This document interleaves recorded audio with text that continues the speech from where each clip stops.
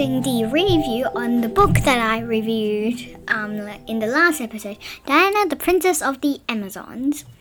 I have tons of questions and answers for what you might be thinking.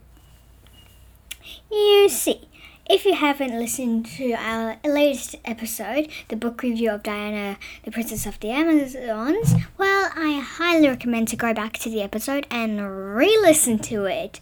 Booyah! It's like our longest episode yet, I think. Anyways, on to the land of book questions and reviews and answers. Woohoo!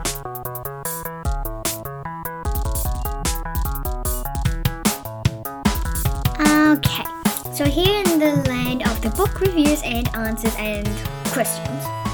Now, the first question number 1 is, why did Diana fall so easily for the trick that Circe caused her?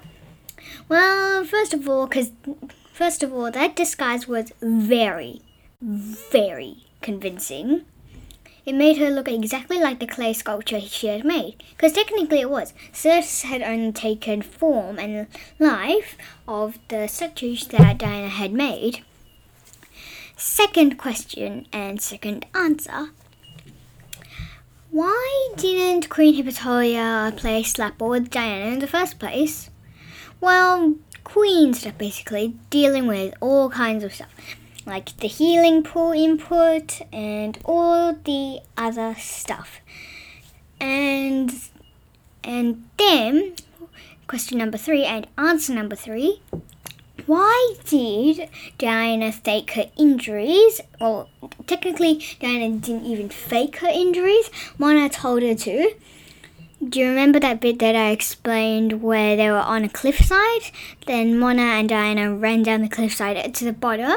Then Diana laid there like she had fell. Her tutor and her mum came around. But then when they went to the healing pools, turns out Diana did not have any injuries of any sorts. At least that's when the Queen found out. Question number 4. Why did Circe want to get her ring back? Well, firstly, Circe did have magic powers at first when we first saw her, but her ring controlled more of her magic powers. If she got hold of her ring, she could be able to cast more powerful magic, more powerful insight, and, well, ultimate destruction. Question number 5. Why did Queen Hippolyta throw Circe's ring into Tartarus? Well, first of all, the last battle with Circe was like 40,000 years ago, because they never age and they're like thousands of years old. Anyways, during that battle, the Queen got hold of her ring, which contained her most dangerous powers. Then, quickly thinking, she quickly opened the door to Tartarus, threw the ring in, and closed the door. Since an Amazon can only open that door, Circe, disguised as Mona, got Diana to open the door. Since Circe wasn't an Amazon, she was a sorceress, and an evil one of her kind anyway. Now, you see, Circe was trying to get her ring back to wreak havoc back on the island of Themyscira, but with Diana's help, she still couldn't do it. Diana, quickly thinking, closed the door when her mum told her to. She believed in herself. Then, after the final battle with Circe, she flew away as a bird and freed everyone. But I'm very sure if there's another book or another graphic novel about it, I'm 100% sure that there will be Circe in another battle and she'll try to get that ring again. Not a surprise though, baddies are always persistent. Now, as I was saying, question number 6. Alex, I think it's 6. Why is Diana the only kid in the whole island of Themyscira? Well, according to legend, Apparently, the Themyscirans and the Amazons were put on the island of Themyscira to protect them from the rest of the world and men. There are only women there since, well, not really sure the total answer to that.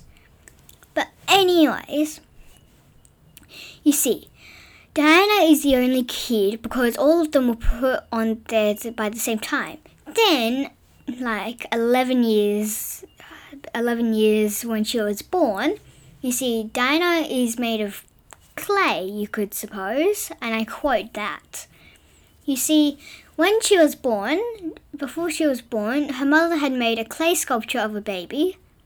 She wished on all her heart that she could have a daughter. That's her only wish from the whole world. She blew life into her. The gods heard her plea and gave the clay statue life. She became a baby, and that was a pretty big deal back then, since all the others were thousands of years old. She was the only kid. Now, you see, basically, 1,000 years is basically like 10 years in our time. So you could say that her mother is about 30 years old. And if she wasn't, because she's 30,000 years old. Question number 7. Now, I'm pretty sure at least some of you are wondering that why does Diana have so many aunties? Well, first of all, she doesn't have a father because it's only women on the whole island. But also, it's not actually biologically related. It's basically honor related. So so for the Amazons, it's a sign of honor and respect. Question number 8. Now, I was wondering after I had read the first time in the book, why in the whole entire world did Diana put up to Mona's pranks? Why did Diana even let Mona do those pranks in the first place? Well, my theory is that Diana has not had a single other kid to play with in her whole life. And when she met Mona, I think that she saw that as an opportunity to, get cheeky, get messy. And one of the pranks that she did was replacing a vase with a chicken, an orange vase. And then another one was gluing tools to a table. And there were tons and tons of other stuff. Diana wanted to find out if she was truly an Amazon. And when she told Mona that only an Amazon could open Doom's doorway, which is the gateway to Centaurus, Mona and Diana exchanged a very, very similar glance. And they both knew what they were thinking. Now, she tried to stop it, but she really didn't want to find out if she really was an Amazon. So she gave in to temptation. Question number 9. Now, one of the biggest questions in the whole entire book is basically, why did Diana have a different life to all the Amazons? One of the answers is pretty easy, because she's a kid. And kids do have different lives to adults in this world as well.